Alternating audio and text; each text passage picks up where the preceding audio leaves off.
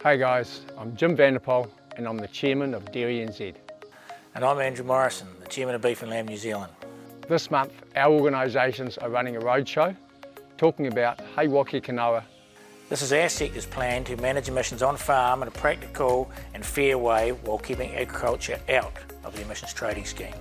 We know it's important that we get this right, so we really set ourselves up for success.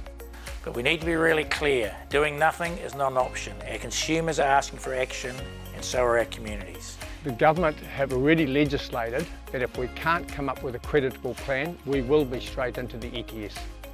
We know a lot of farmers have questions they want to ask about how this came about and what it might mean for their farming businesses and their families. These questions are fair and that we need to spend time answering them.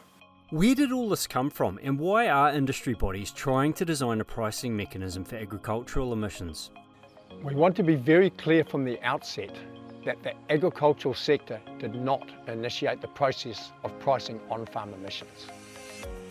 In 2018, the government announced plans to bring agriculture into the ETS at the processor level. We knew the ETS would be bad news for farmers.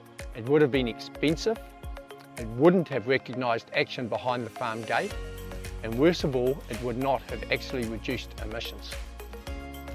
The sector collectively went to government and asked for an opportunity to design an alternative pricing mechanism that would work better for farmers behind the farm gate, while still achieving the government's objective of reducing emissions. That's how and why Hei Waka Kanoa was formed.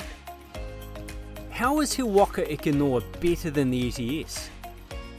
The ETS is a system that was designed to continue increasing in price until long-lived emissions like CO2 reach net zero. But that's just not appropriate for short-lived gases like methane. The ETS price has been climbing rapidly and will continue to do so until big CO2 emitters stop buying carbon credits and actually start reducing their emissions. This has been what is driving the large-scale conversion to carbon farming. The ETS only recognises sequestrations from large-scale plantations of trees planted in certain shapes and sizes, and any revenue generated goes straight into the government's general spending account. Hei Waka Kanoa is a better deal for farmers because it treats methane differently to the long-lived gases, it recognises more sequestration on farm, and that any money generated is recycled back into the sector to support further emissions reductions. Why do we need to do anything? Some people are saying methane emissions only need to reduce by 0.3% per year to ensure no additional warming. Yes, we absolutely need to do something. Our consumers are asking for it and our communities expect us to do our fair share. The challenge is there are a number of different views on what a fair methane target is for New Zealand. Different scientists would give you different answers, but as they currently stand, our legislated targets are 10% by 2030 and 24 to 47% by 2050. The good news is that the science on this stuff is constantly developing, and more often than not, it's developing in our favour. The next review of targets will be in 2024, so as a sector, we need to be working to build a body of evidence to support a challenge or a change at that time. What happens if the Climate Change Commission doesn't make any changes to methane reduction targets when they review them? That's a very fair question, because there is no guarantee we will see a change in 2024. But at the end of the day, that shouldn't impact yours or my views on Hei Waka Kanoa. We have a very clear choice in front of us. Hei Waka Kanoa or the ETS, and I sure know which one I would rather have. Why can't we get full credit for the carbon being sequestered by pre-2008 trees? Getting greater recognition for the sequestration that was happening on farms was a major priority for us in Hei Waka Kanoa, and we think we have managed to get a pretty good deal, but we are keen for your feedback. Farmers will get recognition for far more types of vegetation than you would under the ETS, including pre-1990 natives, shelter belts and riparian strips.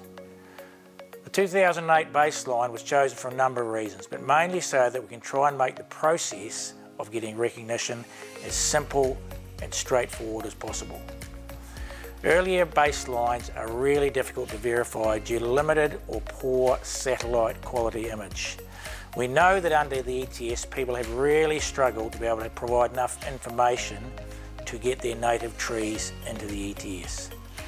The quality and quantity of satellite imagery really improved in 2008 with Google Earth launching several satellites over New Zealand, meaning more farmers will have evidence of any on-farm plantings they've done.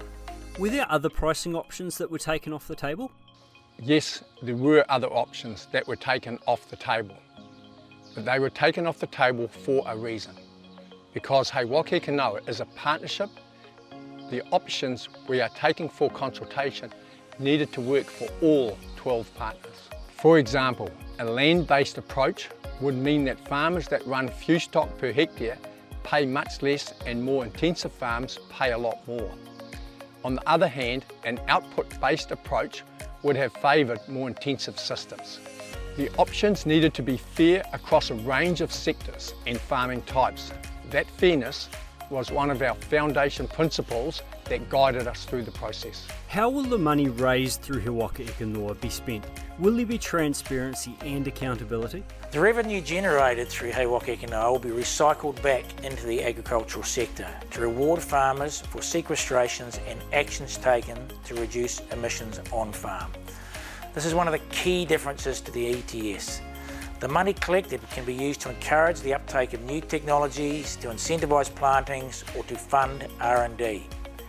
Yep, there'll be some administration costs associated with running the program, but we're trying to minimise this by keeping the system as simple as we can. Do Dairy NZ and Beef and Lamb support the current methane reduction targets?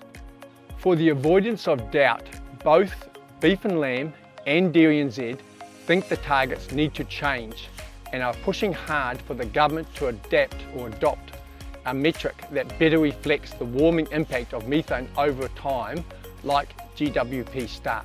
But we can't just unilaterally decide as a sector that we are going to use a different metric. There are processes that we need to go through, both here in New Zealand and internationally. Thanks for taking the time to watch this video. I hope it's answered a few of your questions. If you've got any more, please attend the road shows we're holding in conjunction with Dairy NZ, Beef and Lamb New Zealand. Come onto any of our webinars or please get in contact with any of our team. It's really important that farmers have a say on this. Doing nothing is not an option. It's Hei Waka Kanoa or the ETS.